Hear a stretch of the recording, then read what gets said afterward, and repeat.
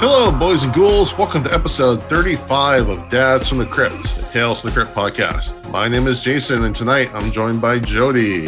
Hello. And Mondo. Hello. You switched us up again. You threw me off again.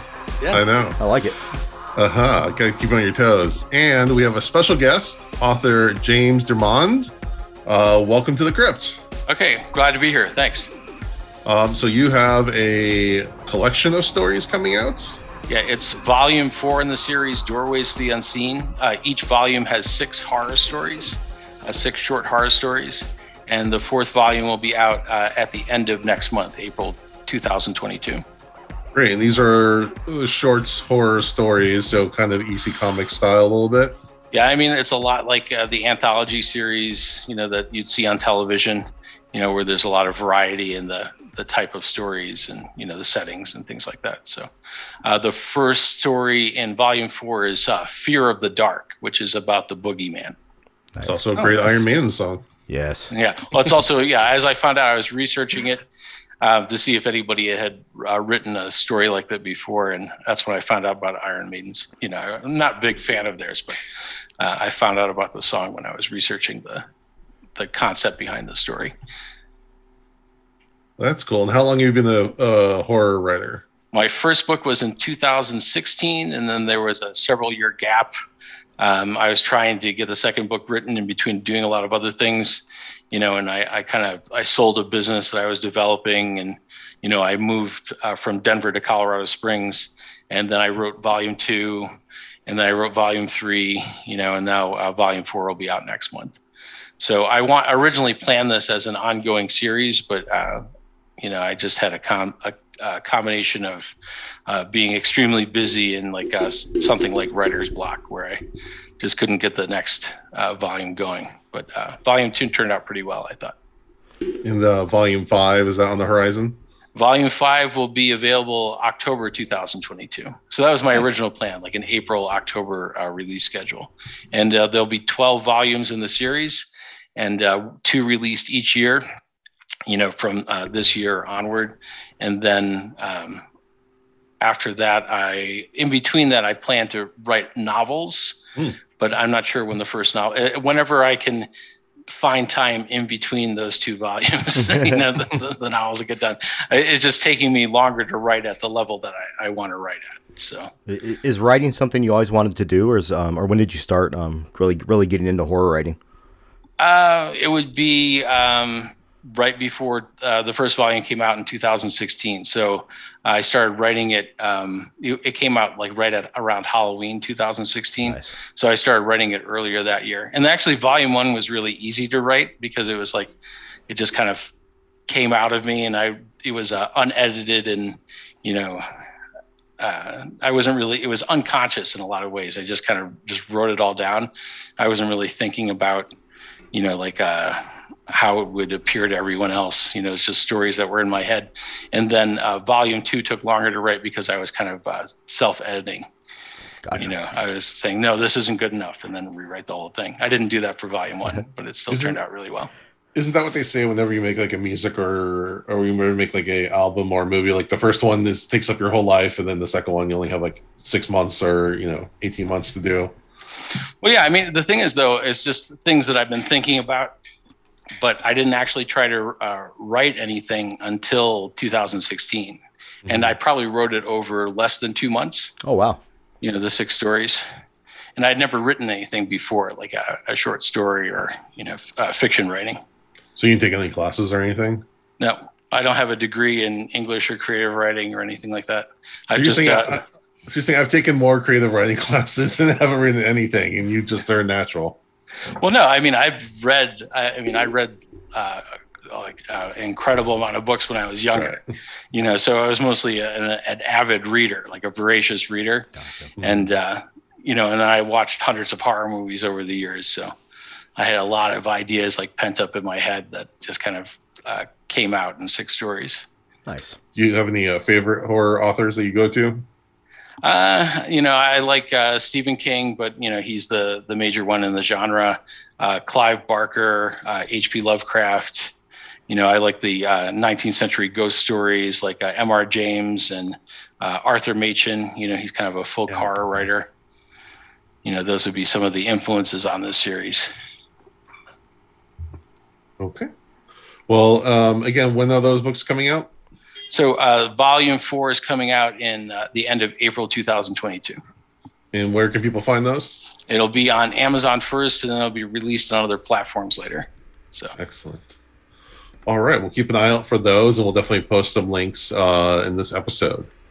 But tonight, we will be discussing Tales from the Crypt episode Undertaking Parlor, which premiered on July 24th, 1991. Jody, give us a plot synopsis. All right. We open on the Crypt Keeper dressed up as a director. Again, keeping the costumes going. Reminded me of Demon Knight, seeing the Crypt Keeper in the director's chair again. I like the ponytail.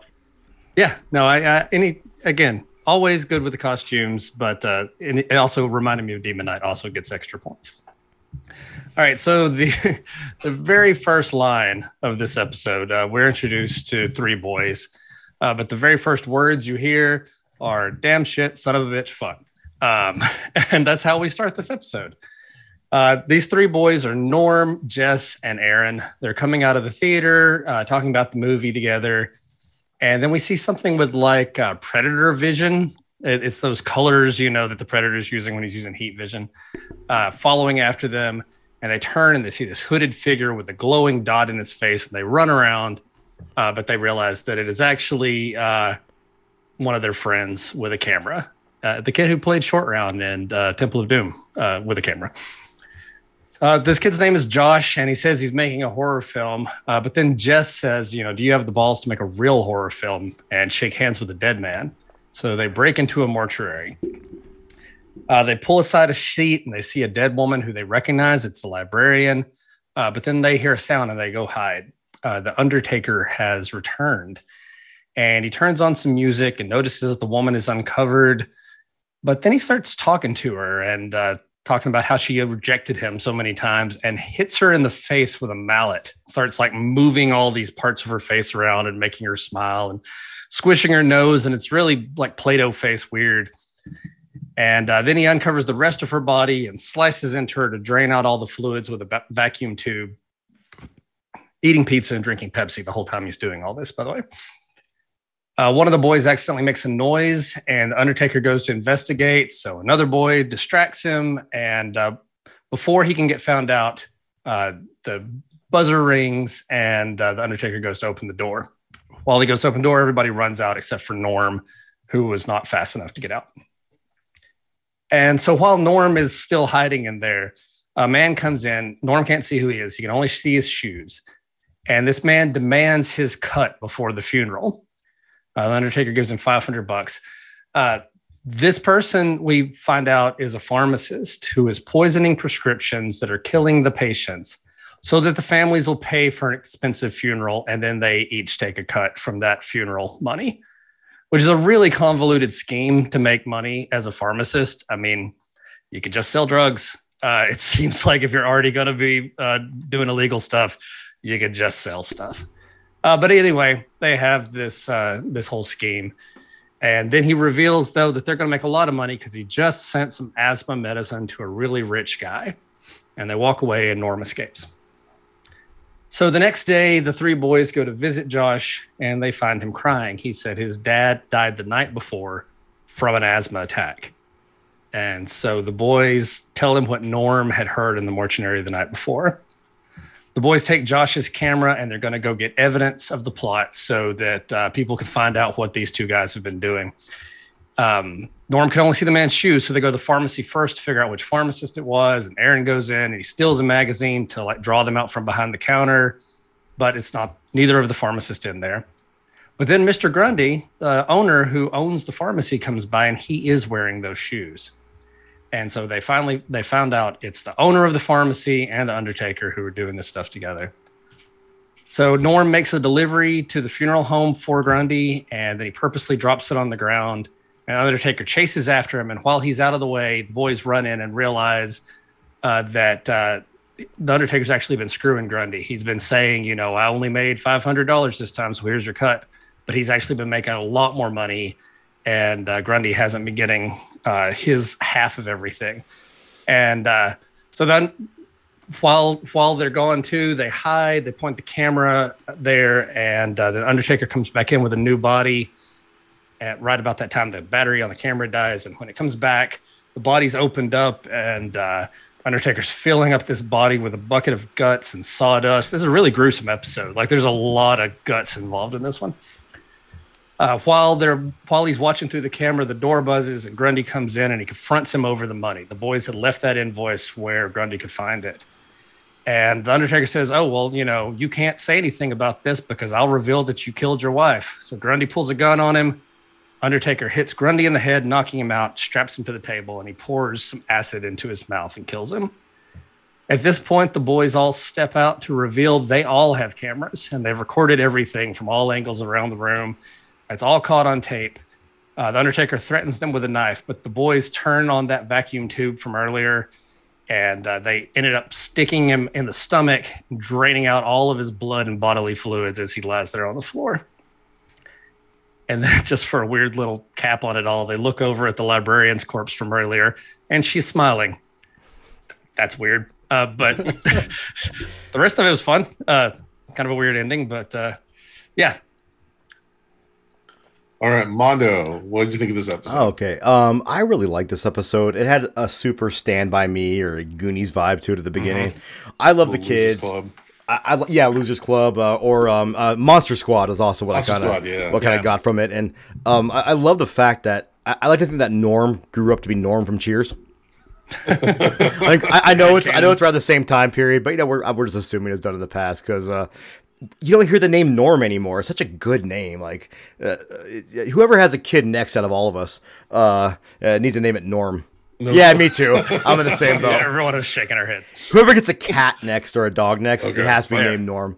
I did think I loved the OSHA definitely would not be cool with that like power vac like gut sucking machine. I'm pretty sure that's not how I've seen the show 6 Feet Under. I'm pretty sure it's not how funeral homes work or morticians work. And plus, it also looked like the robot from Lost in Space. So I did kind of love that. Yeah, well, the ending was a little bit weird. I do like the fact the Undertaker's threatening him with a knife and forgets, like, oh, shit, I have a gun. I could just shoot these kids.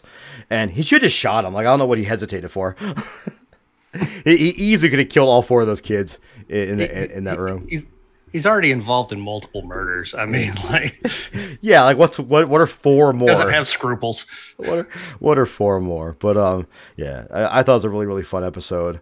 I really liked the kids play so well together and off each other, and was kind of endearing. I wouldn't say endearing, but you think about it in modern times, right? Like if one of our parents passed away, we probably all know about it within the day or whatever, very very quickly. Like his dad passed away and no one knew about it because you didn't have a cell phone to text your friends back then.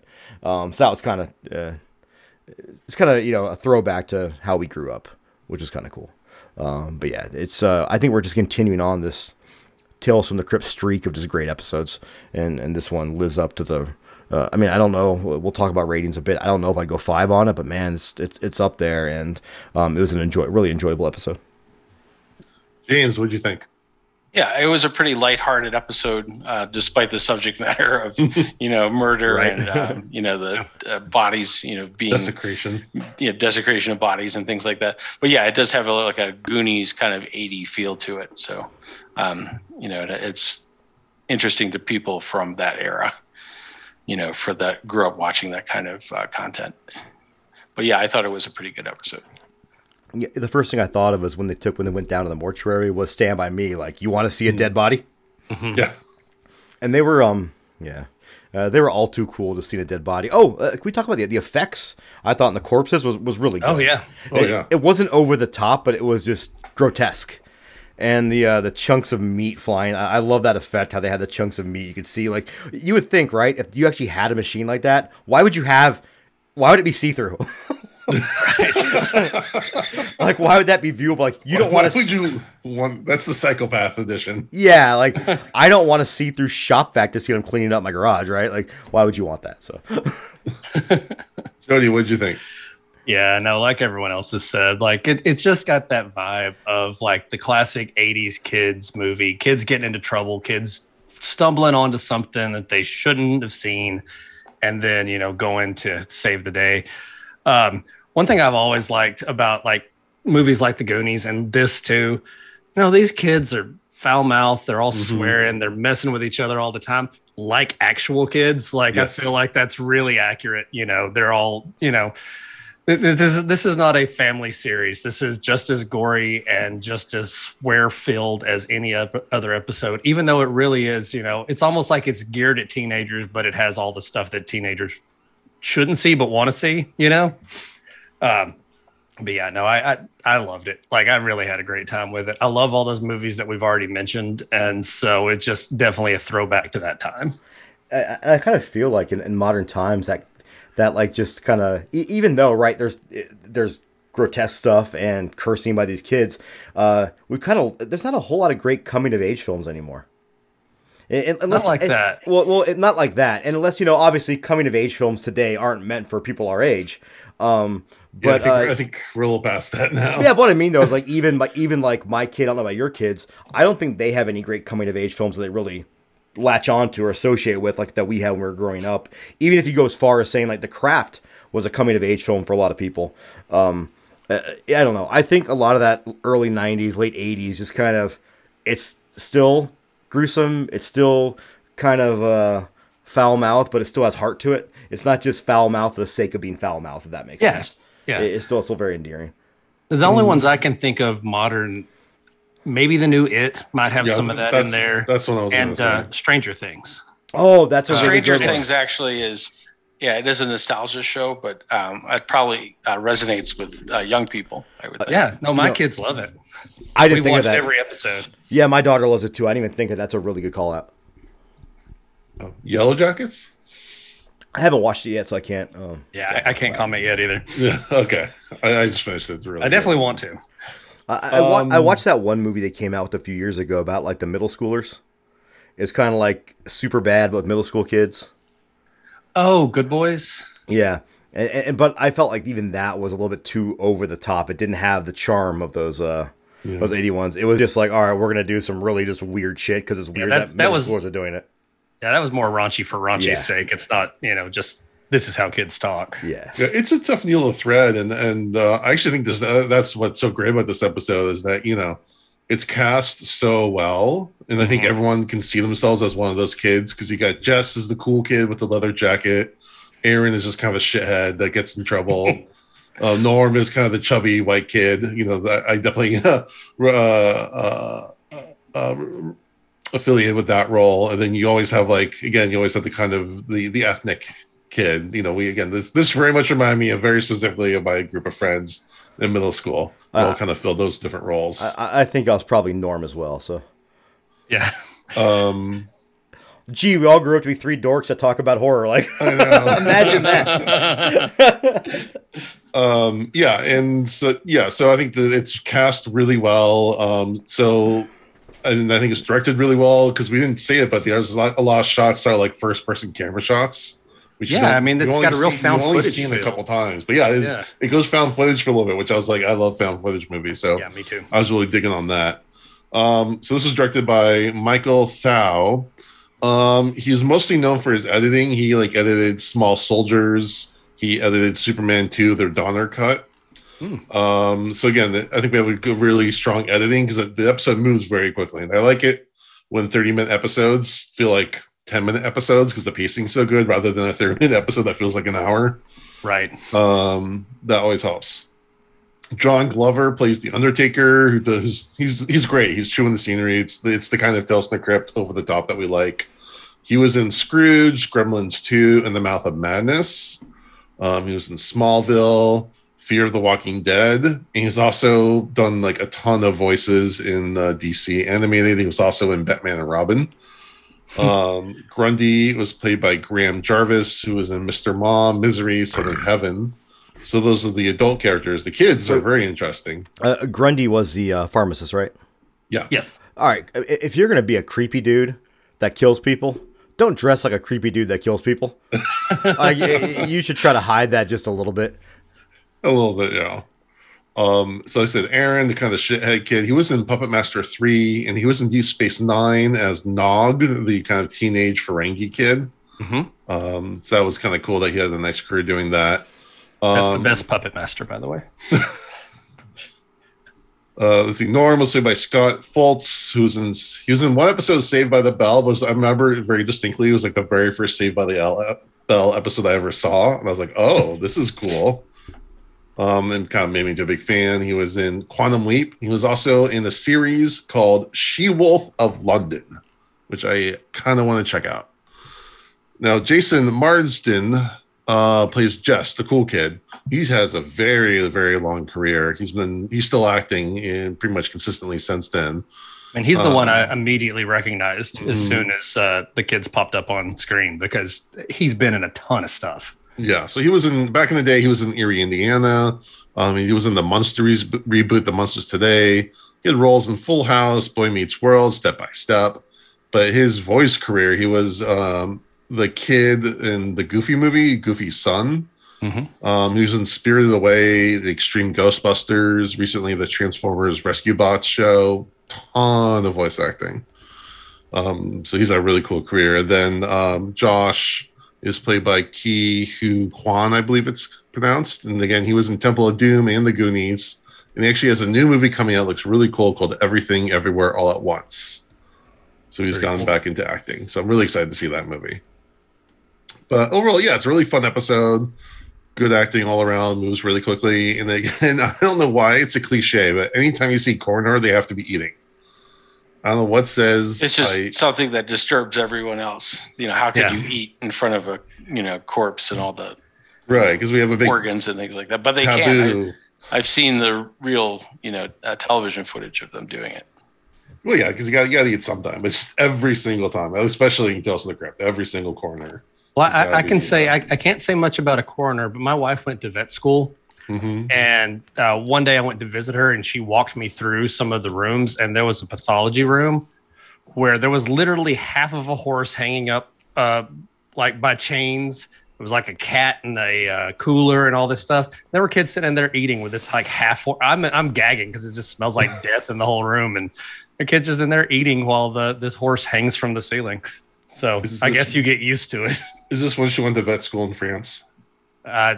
Yeah, it's all raw. I was like, no, did you guys see the autopsy of Jane Doe? Yes. I love that movie so much. Yeah, they go into a lot of detail about what it's like to be a coroner. Yeah, and how everything is perceived from their from their side, where they're working on these courses and they have to eat lunch and eat dinner, and things like that. Not as gruesome, but I had a friend I have several friends that are vegan, but we used to have a place here called like Burgers, Beer, and something, and they'd actually butcher the animals, like not butcher them, but they'd already be dead, but they'd cut them up behind this glass window. You could watch them, and they'd grind the meat. They had a fantastic vegan menu though. So I'd gone there and had the food is good, and I told her, I said, "Oh, you should check this place out. They have a fantastic vegan menu." Not realizing that she basically made it in there and saw that and left, and she was pretty pissed off at me. Yeah, that should be a warning or something. I just didn't think about it. I saw the vegan menu and thought I was doing a friendly thing and saying, "Hey, this place has an awesome vegan menu." Not thinking, "Oh, but you have to walk through the abattoir to get there." Why would they do that? I mean, why would they show the animals being slaughtered? Well, they didn't slaughter them. Sorry, just once they were already dead, just cutting them up and butchering the process. So they had the sides of meat. Yeah, that's about sides of meat. But still, for someone who's vegan that doesn't want to see that, it was. Yeah, I don't know. A company we work with is a chicken processing plant, and I have had to walk that floor and seen every step of the process. It's pretty fucking gruesome. Like I couldn't eat a sandwich while I was walking through that. Do they hand out sandwiches? Here's a killing floor. Have a Chick-fil-A sandwich. here's earplugs because it's loud. Here is your coveralls so you don't get messy, and here's a chicken salad sandwich to take along with you. Chicken salad. Here's our extra processed chicken sandwich. Oh man. But yeah, this is a really fun episode, and it's definitely I don't remember much of it, but definitely the shot of them showing up with all the cameras. I'm like, okay, I remember this now. That was the thing that came back to me. Did anyone think at the beginning when the Crypt Keeper is like lights, camera, action that you're watching the wrong episode? Yeah. Yeah, I thought the same thing. I was like, am I watching the right fucking episode? The damn Crypt Keeper. I was thinking the beginning might be a movie within the movie or something like that. Okay. Or I was like wondering at one point, I was wondering, are we watching their movie and they're all at some point they're all going to stop like cut? And that was gonna be like the twist. Especially with the Predator vision, I had that exact same thought that like this was them making a movie together. And at the end, when he's sitting in his little chair, why does he have a riding crop? Like, is he going to ride a horse when he's done? Like, like how many are there directors that just like walk around with riding crops on set? Depends on what it's kind of an old-fashioned director's prop, I think. Okay. Back from when the Crypt Keeper was alive, maybe in the 1920s. I do like how Jody's thinking this there. Yeah. Jody went a different direction. If you can send me recommendations, we'll talk later. Oh, Lord. All right. Did they ever, this is the thing, I've never watched the whole series. I've watched probably several dozen episodes over the years. Did they ever talk about the Crypt Keeper's origin, or is it just completely they did. left to mystery? At least his birth and his parentage. There was an episode in season 2, or was Lower Birth season, Lower Birth. Yeah, Lower Birth. So you get a little baby Crypt Keeper. Okay, I think I might have seen that. Like it was probably they're in the circus. long time ago. Yeah, I didn't remember that at all. So they kind of did it. I was kind of like, oh wait, did we get a Crypt Keeper origin? How did I not remember that? So you've already covered that episode though, right? Yeah, because you're doing everything in chronological order. Yeah. Okay. He's the child of a mummy and a 2-headed mutant. Okay, I think I might have seen that episode. It's a very vague memory. Yeah. I'm still waiting for the Crypt Keeper of the Teenage Years episode. Oh, I want to see him like just take him and put him at Bayside High. Oh. I want to see a wrestling match between the Crypt Keeper and AC Slater. Saved by the What Ghoul. is the lightest wrestling category? What's the lightest weight? Oh, I think maybe 105 pounds. Yeah, I don't know if he'll even qualify for that. He's very airy. That's just a max. That's just a max you can weigh. So like, you can be like 40 pounds and good luck. Okay, that seems likely. What's that called? The featherweight? I think that one might actually be like I think rooster weight might be the lightest. Rooster weight. Okay. I was a super heavyweight, so I was on the other end of the spectrum on that one. Which is like Jody, 215 to whatever you want to weigh. Jody, you got a comic comparison? Yeah. So this came from Tales from the Crypt number 39. That's the December 1953 issue. Script by, again, the big guys, Bill Gaines and Al Feldstein, the guys in charge of EC Comics. Art by Jack Davis, again, kind of like they're all-stars coming out for this one. It's the same basic story without the whole camera angle because obviously 1953, nobody had personal cameras. I did enjoy the kids' names in this one. Instead of the ones we've got Chubby. Just don't even try. Just name the kid Chubby. Hey, is that better or worse than naming a kid podcast? Worse. All right, so you got Chubby, Pete, Billy, and Percival, who I don't know what the Billy and Pete hang out with Percival. They call him Percy at least, but it actually says Percival. It was really kind of fun how they did part of this because the scene that we see in the mortuary where the Undertaker's doing all the stuff preparing the body, they don't show it in the comic, but they have the kids peering in a window describing it. So I'm going to read you some of the dialogue from this because I just think it's really fun. They said, "What's he doing, Chubby? He's taking off the clothes. Now he's sharpening his scalpel. Golly, I don't feel so good. If it makes you sick, don't look, Percy. Oh, he's slicing old man Grove's skin at the base of his neck. What's that he's doing, Billy? He's sticking a needle with a tube in the cut he made into Mr. Grove's neck. He's turning on some kind of motor. He's pumping out the blood. That's what he's doing. Golly, we could charge admission to the rest of the gang to watch this. So it's just kind of fun because instead of showing all the gruesome stuff, they have all the kids describing all the gruesome stuff. So your imagination can take over and see what's happening in that mortuary. The boys see Grundy come in. All the boys see him, and they see who he is. They hear the whole plot. But Percy actually leaves early because his dad's been sick. And that's when the boys realize that Percy's dad's the next victim. He's the richest man in town. And so they go try to stop it, but they're too late. Percy's dad's already died. And they don't tell Percy what happened. Like, they don't want Percy to know that his dad's been murdered. It's just a tragedy, not a horrific thing that happened. So they leave Percy out. And they spy again and see that the Undertaker's feeling bad. And the druggist says he'll send over a tonic to help him out. And so the kids just kind of hang around the pharmacy waiting for the guy at the drugstore to say, hey, I'll give you a nickel to run this over to the Undertaker. And so they do that. And then they take it and replace the medicine that the druggist is sending over with rat poison. And so when they get there, they drop it on the ground on purpose. And a cat comes and licks it up and he dies. And so the Undertaker thinks that he's been double crossed. He's like, oh, the druggist is trying to kill me to cut me out of this whole thing. So instead of the pharmacist thinking he's been double crossed, instead the Undertaker thinks he's been double crossed. And so they meet up in the cemetery and the Undertaker stabs the pharmacist to death. And then one of the boys sneezes. The Undertaker chases after him. He trips and hits his head on a tombstone and dies. And because it's Tales from the Crypt, here's your final scene twist. The grave that he dies on is Percy's father's grave. So they get revenge for him killing Percy's father. So it's the same kind of basic idea of this convoluted plot to make money by poisoning people and then charging a lot for funerals. And then one of the kids actually gets caught up in it. But I think it's kind of interesting. They changed who double-crossed who with the twist at the end. That instead of in the show, the pharmacist realizes he's been screwed. Instead, they make the Undertaker think he's the one getting screwed in this situation. So it's a cool comic. Again, it's got that kind of kids, a little gang of kids, a gang of friends getting into trouble and doing something risky to help each other out. So I liked it. It's a good comic. Nice.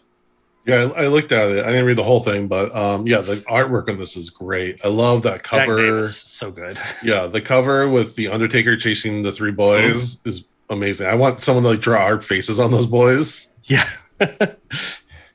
That'd be really cool. Get on Fiverr, see if I can get somebody to do that for us. Yeah. But only for $5. I'm not paying $6. That's some bullshit. No.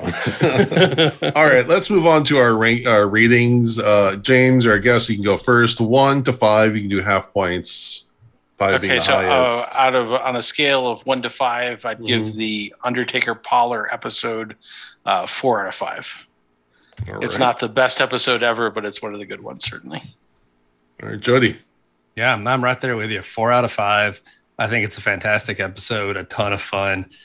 There are better episodes, but I really enjoyed this one. Armando. I'm going to go 4.5. Because I really those coming of age old stories, they just really get to me. Like, I really enjoy those. And I think that kind of put a little bit over the top for me, but I can't go 5. But I think that's, we talk about the Stand By Me, Goonies, Monster Squad comparisons. That just, and the fact that I watched the episode, I was like, holy shit, it's over already. It went by so quick. Like, yeah, I got to give it a 4.5. Yeah, I honestly don't know why I can't go all the way to 5 with this one, because it's got everything I love in it. But I just feel like it's not quite there, Well, and I also think that the fact is, I said at the very end, I'm like, oh, it's over already. So I almost wanted a little bit more at the end, a little something at the end, instead of the really just abrupt, like. Yeah, it didn't feel fully realized like some of the other episodes. Maybe if they could have done a 45-minute episode this time, just a little extra. Yeah. But that's a quality problem. Yeah, but maybe even 5 more minutes or 2 more minutes with just some kind of finality. So 4.5. And granted, like, I'm really nitpicking at that point. Right. Yeah, I'll go with the 4.5 too. It's not the 5. It's not like, if I'm gonna make a list of top episodes, that's a 5 to me. So it's like right below that. It's like right below the best of the best. But I do think this is one of those episodes that I'd probably show someone who maybe not be a big horror fan, but wants to watch something kind of fun. Like, someone came over to my house and goes, "Let's put on a horror movie," and I'm like, "All right, let's watch Bloodsucking Freaks." I'd probably this would be a good episode to put on. I think people would enjoy. Is there any episode that all three of you have given a 5 to? This season we have, right? Luckily, Jason tracks all this, so he should be able to bring it up pretty quickly. Hold on, give me 10 seconds. While Jason's looking at that, I went to go look up who did the special effects, because that's one of the highlights of this one with all of the corpses and everything. It's a guy named Lenny Dalrymple. Dalrymple. I do not know how to say this name. Dalrymple. Can you use it in a sentence? Dalrymple. Dalrymple. Anyway, he did effects for stuff like Armageddon, G.I. Joe, Iron Man, Volcano. So not anything horror gory. He did do several episodes of Tales from the Crypt, though, that will be coming. Oh, he did The Undertaker, The Reluctant Vampire, too. Oh, cool. Nicholas Pike did the soundtrack for this, which I really liked. A lot of stuff on his resume, like he's been involved with the Wild Wild West by Will Smith, the music video, some Michael Jackson music videos, but he actually did all the music for Freddy's Nightmares, which you can find on Screambox right now. Screambox is free. To watch Freddy Nightmares, you gotta pay. Just FYI, which worth it. Yeah, I mean, what's one more streaming service? Exactly. Like at this point, I just have fucking DirecTV at this point. Like, yeah. I haven't updated my list of the ratings this season, but I can say last season, interesting enough, we all gave 5s to Fitting Punishment, which is actually a very similar episode that also takes place in a funeral home. Oh yeah, it involves a teenage boy. Oh yeah, that's the Jack Shoulder one, right? Jack Shoulder, exactly. Yeah.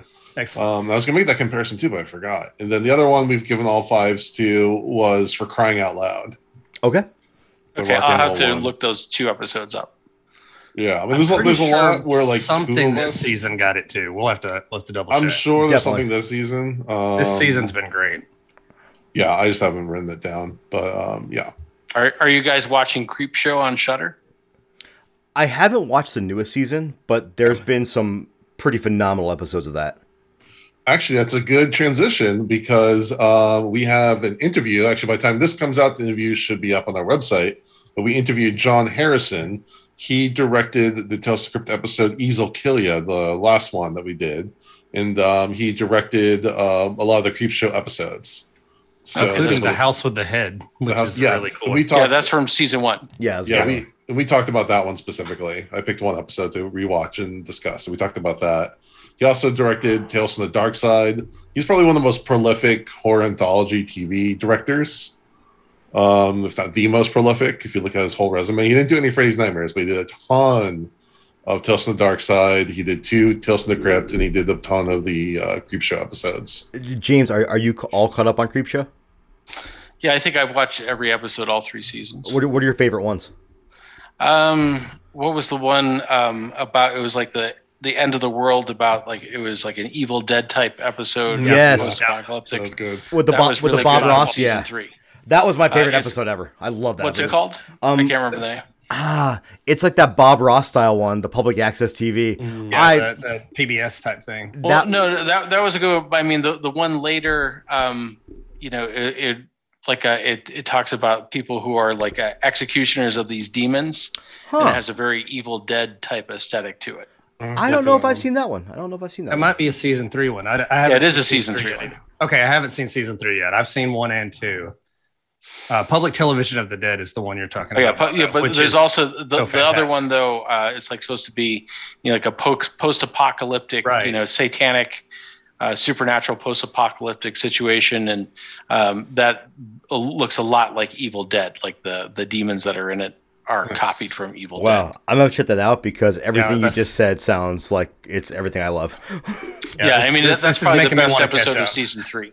I mean, I could look it up, but Shudder follows me on Twitter. Oh, that's awesome.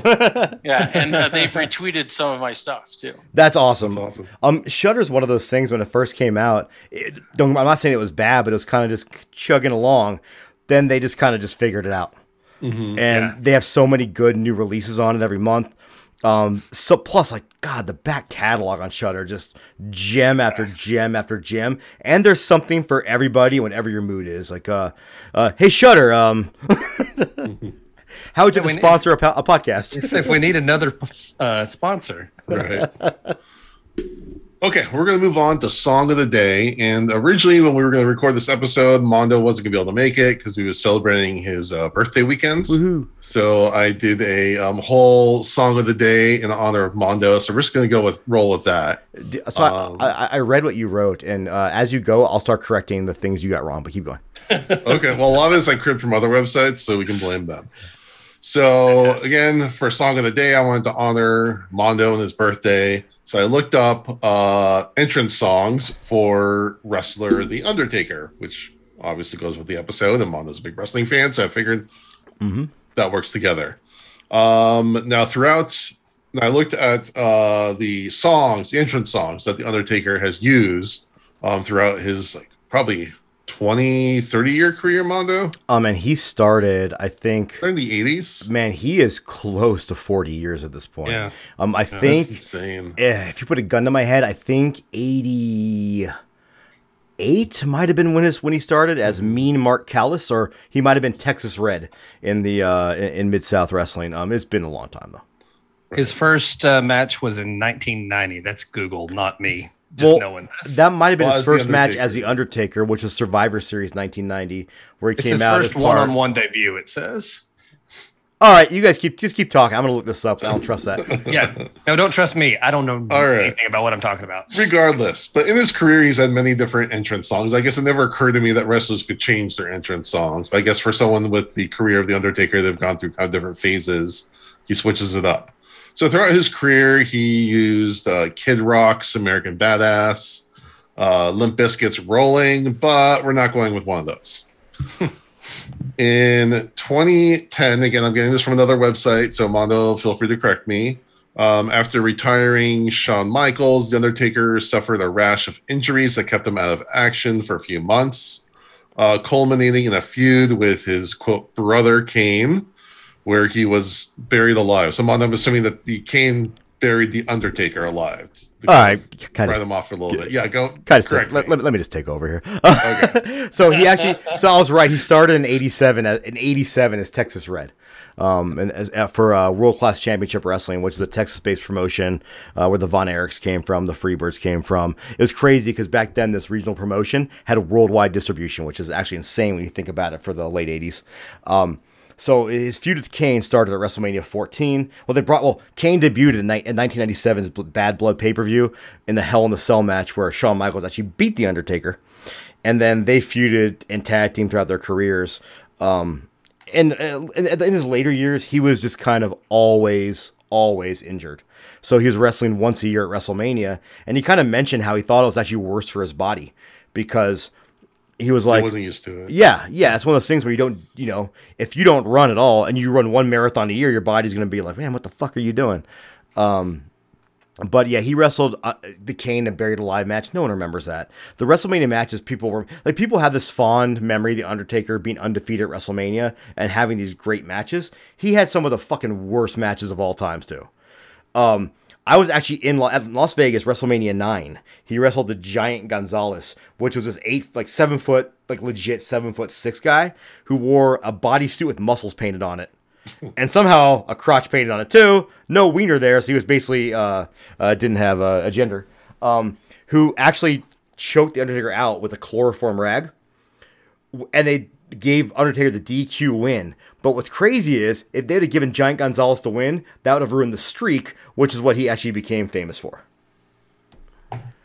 So do you know what WrestleMania he used this? Did you already say the name of the song? No, we haven't got there yet. Okay, sorry.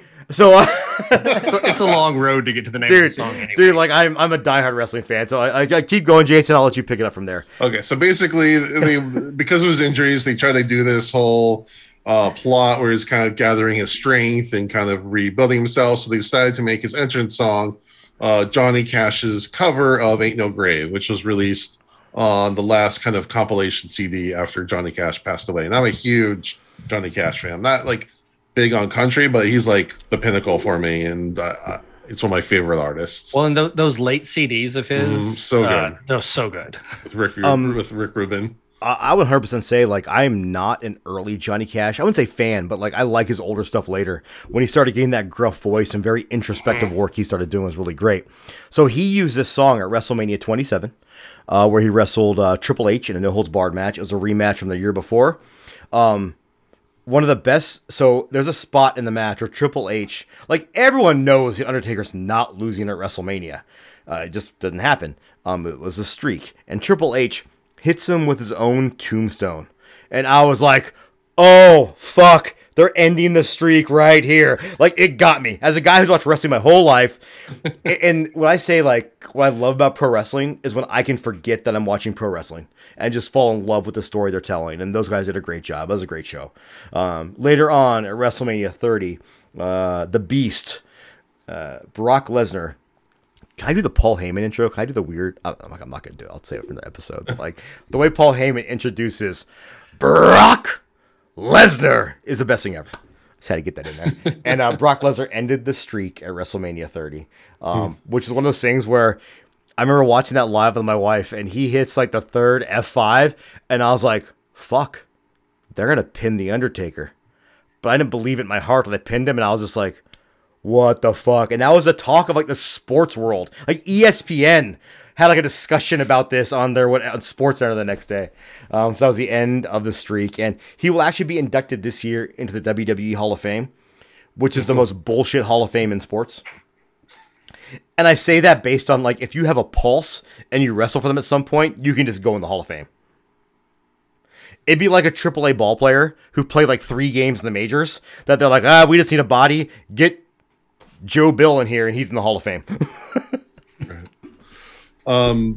So our song for the week is "Ain't No Grave." This is actually written by a man named Claude Eli, a songwriter and preacher, and supposedly this is the story on Wikipedia. Take it with a grain of salt. He wrote it in 1934 when he was age 12, when he was battling tuberculosis, and his family was gathered around praying for him to get better, and he just started talking. He just started burst out in song with this song called "Ain't No Grave." I don't know if I buy that story, but I'm sure at the time it was a good story to sell some records. Were you able to find the original anywhere, or did you look for it?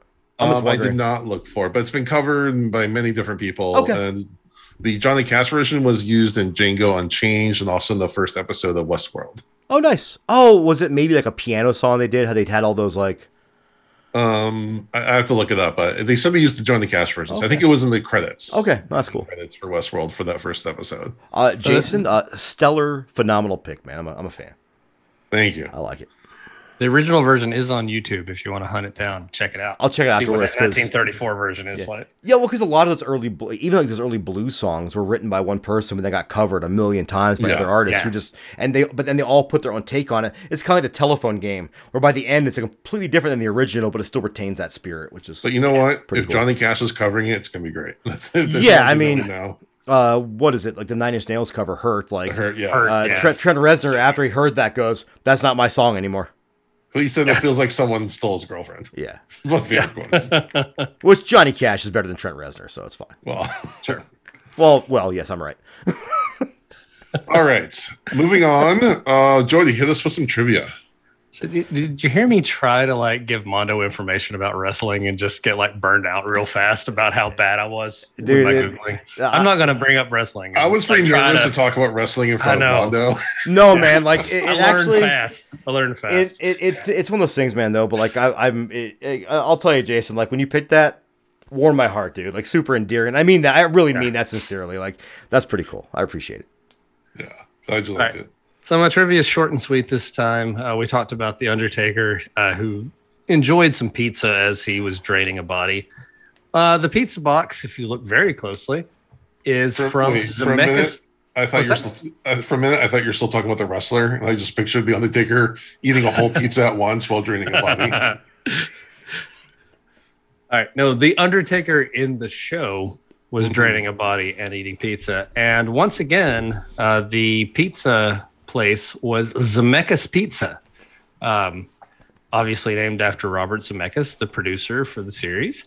But we also saw Zemeckis Pizza back in the episode 3 episode, The Trap. The lead dude worked for Zemeckis Pizza and had it on his uniform. So keep an eye out. Anytime you see pizza in this show, it might be Zemeckis Pizza. I just want to picture like his brother or an uncle or his father actually owned a pizza place called Zemeckis. And that was actually a thing outside of the Tales from the Crypt universe. That'd be awesome. If we ever open a Tales from the Crypt theme park, we'll have to have Zemeckis Pizza. Excellent. All right. For our Dan advice section, we thought we'd give some horror author recommendations. So, James, why don't you kick us off? Okay. Do you want me to recommend a novel or? Yeah, you can pick a couple novels. Okay, pick a couple novels. It's kind of an old one, but I was just talking about this with somebody. It's Stephen King's Pet Sematary. It's probably worth revisiting. I read it in grade school, and it's probably worth reading again now. Real quick question: I read it in grade school too. Were you in grade school? Were you more grossed out by the sex scenes or by the gore? I don't remember the sex scenes actually I do. I remember the scene where they're in the bathtub. Yes. Yep, 100% remember that. Yeah, and it's something about Girl Scouts, where she learned that. Yes. Yeah, I'm amazed that I remember that because now that you mention it, I do remember that scene. It's still in my memory. But like the most disturbing part is the very end. Yeah. Which in the movie, the original movie, and in the novel, it's truly frightening. Yeah, I agree.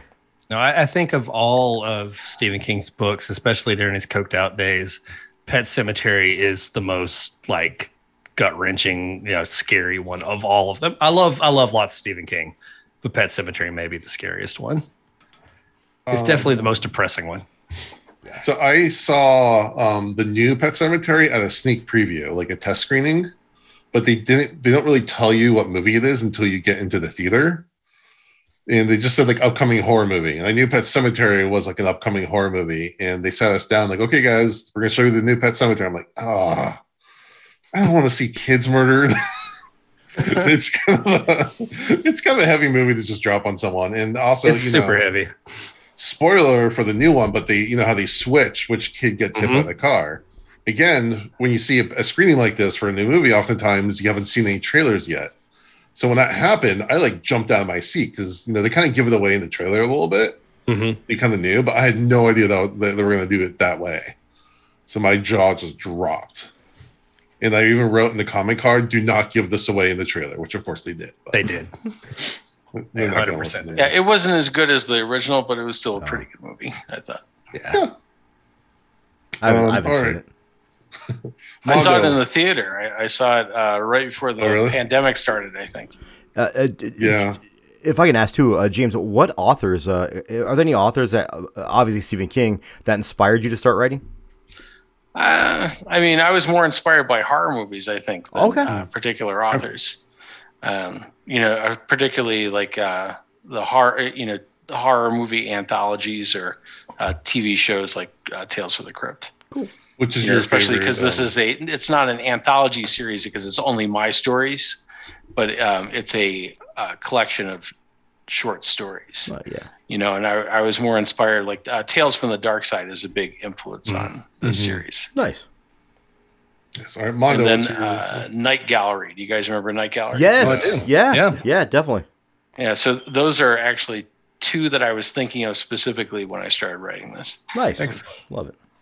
Mondo, what's your book recommendation? Real fast, Jody, you said you had a headache. Did you just open another hard seltzer?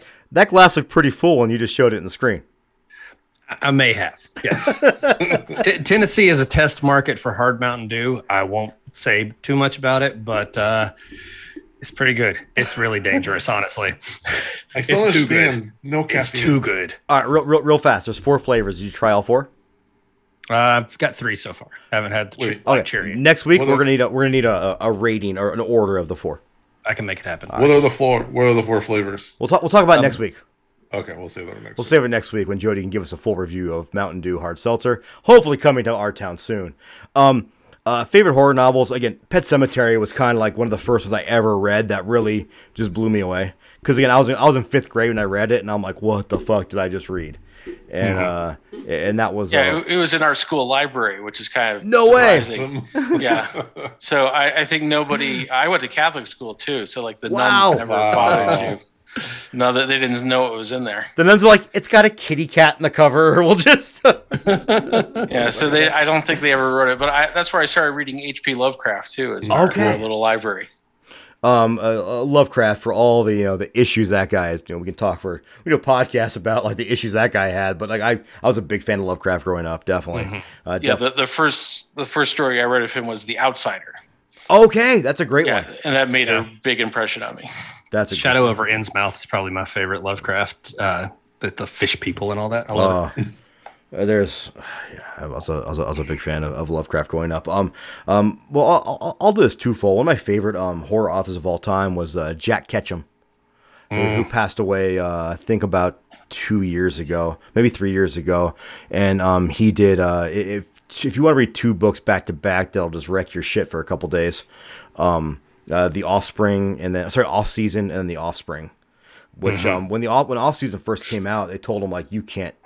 Like the original ones that came out, he had to make the ending happier because it was so bleak. And later on, the original came out. But I pretty much celebrate all that guy's work. Big fan of Jack Ketchum. Obviously, big fan of Stephen King growing up. Big Clive Barker fan growing up. Books of Blood. Obviously, love the Books of Blood. Even like he did one called Mr. Begone, which I really, really enjoyed too. Lovecraft, obviously a big influence. Edward Lee. Edward Lee is kind of like this guy you can tell is pretty sophisticated, but wants to write like redneck trash, and it's kind of fun. I could probably, I just can't think off the top of my head. There's all kinds of great horror authors out there, and like James here, a lot of great independent horror authors coming up that you can find a lot of stuff on Amazon if you just look through stuff and try to see different authors. Also, a series I'm a big fan of is called the Repairman Jack series by F. Paul Wilson, who is kind of like horror / sci-fi / detective / mystery all rolled into one. And they do a series called the Adversary series, which I read during the pandemic. And I was like very sad when that series ended because it's one of my favorites I've probably ever read. And I'll also say for anybody out there with kids, when I was growing up as a young person, one of my favorite horror novels growing up was Bunnicula. Oh man, I remember that. Yeah, the bunny vampire. I wrote a book report about that in 2nd grade with illustrations. Bunnicula, like Dracula, I guess Dracula, but it's a bunny and vampire bunny. Yeah, vampire bunny. Just an endearing kind of little tale that I think is really cool if you have young kids that are getting into horror. It's not scary. It just kind of starts breaching some of those horror themes. By the way, I looked it up while we were talking. That the episode I was talking about from Creepshow season 3, episode 4 is a meter reader. Oh, okay. It's about the meter readers are these kind of demon hunters. They're like demon hunters, and the demons in that episode of Creepshow are definitely taken from the Evil Dead series. Excellent. Okay. High on my list now. And while we're at it too, I didn't realize it till I looked it up on Goodreads, but I actually read James' first collection, and I gave it, I thought it was 4.5. I gave it 4 out of 5. I don't think you can give half stars on Goodreads, and my eyes aren't that great anymore. But I enjoyed it when I read it back in 2016. And he told me that the last story is about a spider and disturbed a lot of people. I'm like, I'm going to have to read that again now because back then I was reading so much stuff that I just forgot a lot of it, which is now I'm like, I'm a busy guy. Jody, why don't you give us your recommendations? Okay, so there's the classics, the ones that I read when I was younger that I really loved, that I reread a lot. The Stand is one I've always been huge fan of, Stephen King's Stand. Clive Barker's The Great and Secret Show. Robert McCammon's Boy's Life. So those are some of the ones I remember reading when I was younger and I've reread. But I'm going to throw out some newer stuff that I've recently read within the last few years. Some newer authors, some of the upcoming guys. The Only Good Indians by Stephen Graham Jones is fantastic. And also... that was great. My Heart is a Chainsaw by Stephen Graham. Stephen Graham Jones is one of these up-and-comers who's so good. Frequently writes from a Native American perspective. He is Native American, so it's very cool. Paul Tremblay is another one I really like. A Head Full of Ghosts, Cabin at the End of the World. So good. Wait, you read both of those? Yeah, absolutely. Oh, shit. We got to talk about those. I love those books. Those are so good. See, I pulled up my Goodreads so I could remember everything because there's so many good. Do you have Grady Hendrix on there? Grady Hendrix was coming up next. Yeah, that's who I was going to talk about next. My Best Friend's Exorcism, Final Girl Support Group. He's so good. I've only read My Best Friend's Exorcism, but he writes so well from a female perspective.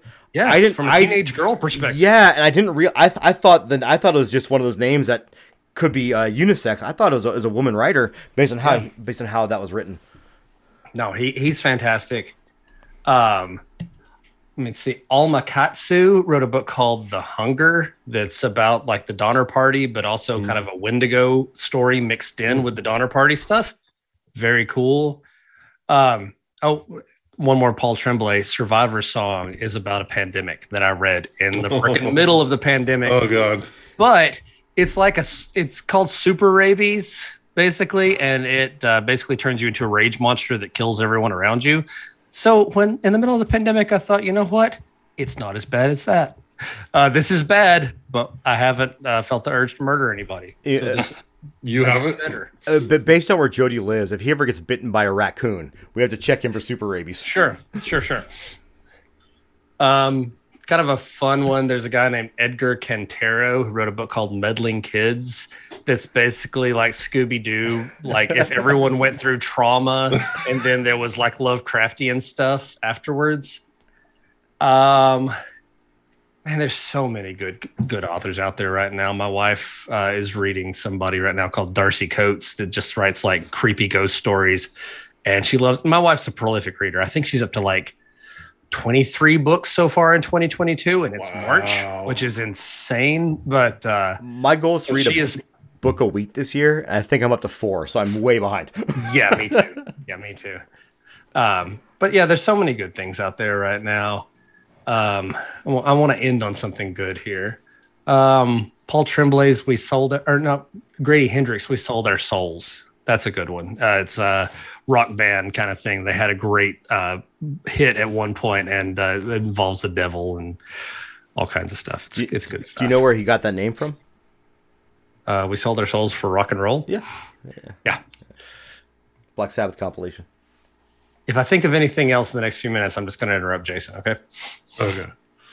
Now I've never been a very fast reader, so reading's always been come kind of slow to me, and it takes a lot for a book to really grab my attention, so I don't finish a lot of books. But I know real fast. Can we acknowledge Jody's? I just remembered somebody who liked the first one I wanted to mention, and then I forgot. Ahead. So go ahead. I'll get back to you. All right. So my knowledge is as deep as a lot of people, but here are the ones that got me. So, well, my all-time favorite movies is The Exorcist. So I decided to read the book, and I couldn't read it at night. I could only read it during the day because at night it just got to me so much. This was back when I was like working in the office mostly, so I always had to take my lunch breaks in the office. So I just read on my lunch break every day. So that was kind of how I got through that book. So actually, I think I was reading. So a few times in my life, I've read 2 books at once. Because I was reading another book at night, and I was reading this during the day. Because it was just too disturbing. Just the tone and the atmosphere was just I couldn't sleep whenever I tried to read it. But I wanted to read it because it was so good. A Clive Barker book that we haven't talked about much was actually a little more kid friendly. It's called The Thief of Always. Yes, I never read that. Yeah, I know it, but I never read it. It's really good. It's really creepy. It's like kind of a really dark fairy tale. If I could get Guillermo del Toro to direct a movie version of this, that'd be amazing because it'd be right up his alley. Yeah, Clive Barker surprisingly has some good children's literature. We listened to an audiobook of one of his books a while back. I can't remember the name of it off the top of my head, but didn't he do an illustrated children's book as well? I think. Yeah. Oh wow. Yeah. I think so. And this one has a lot of illustrations that he did kind of put between the chapters to make it even more. Yeah, he's also an artist, a visual artist. Yeah.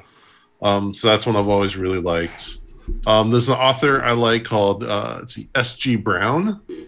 He's done kind of comedy horror books. He has one called Breathers, which is about kind of where there's a zombie apocalypse, kind of, but it's kind of under control, but like people kind of reanimate and they're like half human, so they can still communicate and still be kind of functioning. So they're kind of like second class citizens.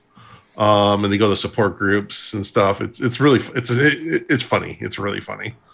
So like his books, and then one of the last ones I read is called The Final Girls. Final. There's a couple different variations of the style. So it's Final Girls by Riley Sager. My wife is a huge fan of that author. Just read all of their stuff recently. Oh, yeah. And I think they're making this into a movie relatively soon. But again, it's kind of it's a drama with the Final Girl trope, and really, really fun movie, a really fun book. Okay, so I'm gonna jump back in here because I remembered stuff I forgot. Nick Cutter is one who I've really enjoyed. He wrote The Troop. Oh yeah, The Troop was really gruesome Boy Scout book. Dude, it goes to some places where I'm like, ew. It's really gruesome. And he also wrote one called The Deep. So my wife and I share an Amazon account, so she reads stuff from my Kindle that I bought all the time. And she accidentally read Nick Cutter's The Deep without asking me what it was first. Because she likes reading horror books. She doesn't like horror movies, but she likes horror books. Hold on a second. When you say accidentally, you can't really accidentally read a book because you can stop a chapter in. Like she normally when she finishes a book, she says, "Okay, recommend something." Okay. And so I will give her someone else to read. And if she finds somebody she loves, she'll read a bunch of stuff of theirs.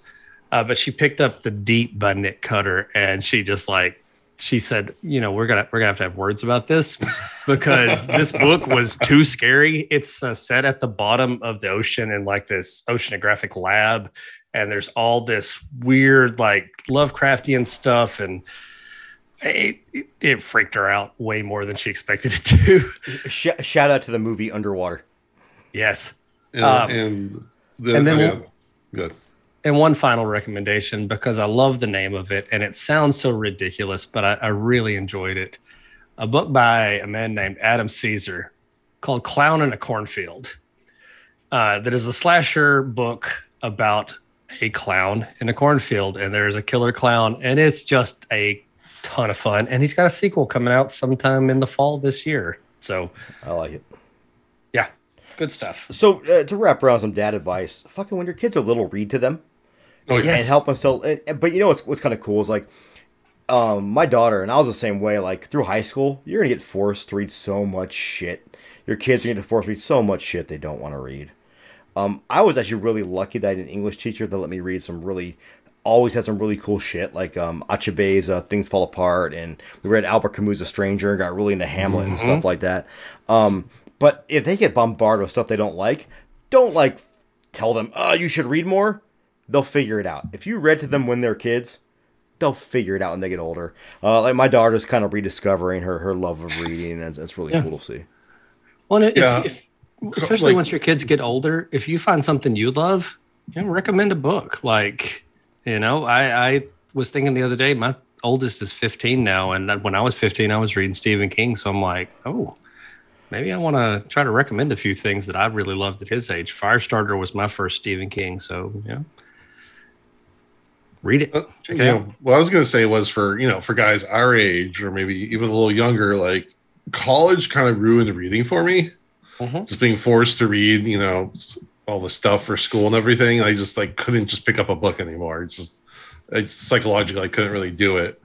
And then, my wife got me a Kindle, I think for my birthday or something like that. And something about just only be focused on that one page on that screen psychologically really helped me get back into reading. So that's I think I mentioned it when we had Alyssa on an episode, but my Kindle is one of my favorite pieces of tech because it does one thing and it does it really well. Yeah, it's just for reading. There's no notifications, nothing pops up, nothing makes you want to go check your Facebook. When you have a Kindle or another device like that, you can have hundreds of books in your pocket anytime you leave the house, and it doesn't do anything but that, and it does it fantastically. Well, here's a tip for college. If you find like in college you're having a lot of trouble reading, like what I found really helped me is I had drug addict parents that wouldn't turn in their tax return, so I couldn't go to college. So I never had that problem. James, do you have any other tips? I don't know how to transition from that. You're the master of transitions, Jason. You got this. I know. Here, I'll throw in one more recommendation here. Damn, Jody. Sorry, not a recommendation for a book, but a recommendation to help you read more because I want to. I thought you were going to say a recommendation for drugs, but no. I'm with you, Mondo. That I wish I have read more this year, but I'm already behind on what my goals were. Audiobooks. Like if you like audiobooks, they're a great way to consume some of this stuff. My dad is a huge audiobook user. He's always listening to audiobooks, and that's kind of his big thing. He doesn't read a whole lot, but psychologists say that if you're listening to an audiobook, you're basically getting the same experience as far as your brain's concerned. So, hey, why not listen to a book? You can do other stuff while you do it. Or podcasts. And nobody listens to podcasts. As a wise person once said, if it makes you happy, it can't be that bad. Got our second song recommendation. I honestly don't remember what song that is, but I remember that line. That's Sheryl Crow. Okay. All right. Well, I think that wraps up another episode. James, thanks for coming on. That was a blast. Thank you, James. Okay. Thank you for having me on. It was good to be here. Where can people follow you? They can go to jamesdermond.com. It's JamesDermond.com. And they can also find my author page for Amazon and my Goodreads page, and they could also just check out my my books on different platforms, also on Kobo and Barnes and Nobles and things like that. Great. And when your next book comes out, hit us up and we'll have you back on. Okay, sure. Yeah, so I will reach out to you on Twitter. I'm going to retweet, or I'm going to tweet a thank you as soon as we're done, and you can retweet it if you want to. Oh, definitely, and we'll also make sure in our episode notes we have links to all your stuff too, so people can find you pretty easy by clicking on our links. Yeah, I have 46,000 followers on Twitter. Damn. Yeah, this is Clive Barker actually retweeted me one time. Ooh, that was my brush with fame.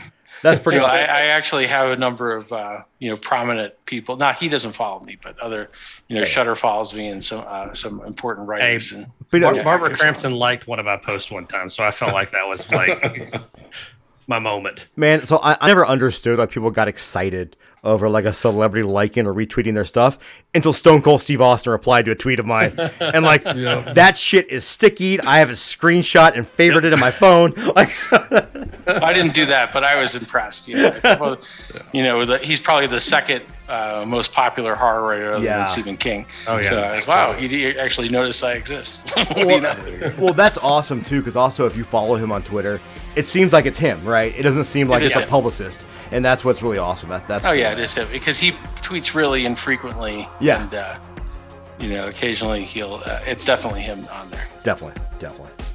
Like you can tell when it's a publicist just liking shit, Yeah.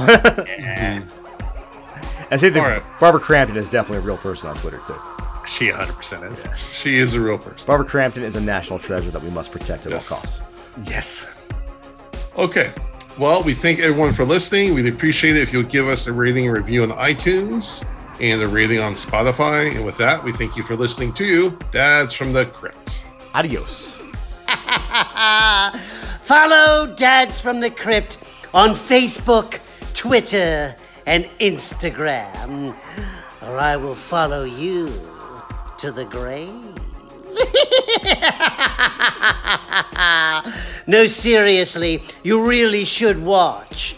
But be careful what you ask for. You may get it.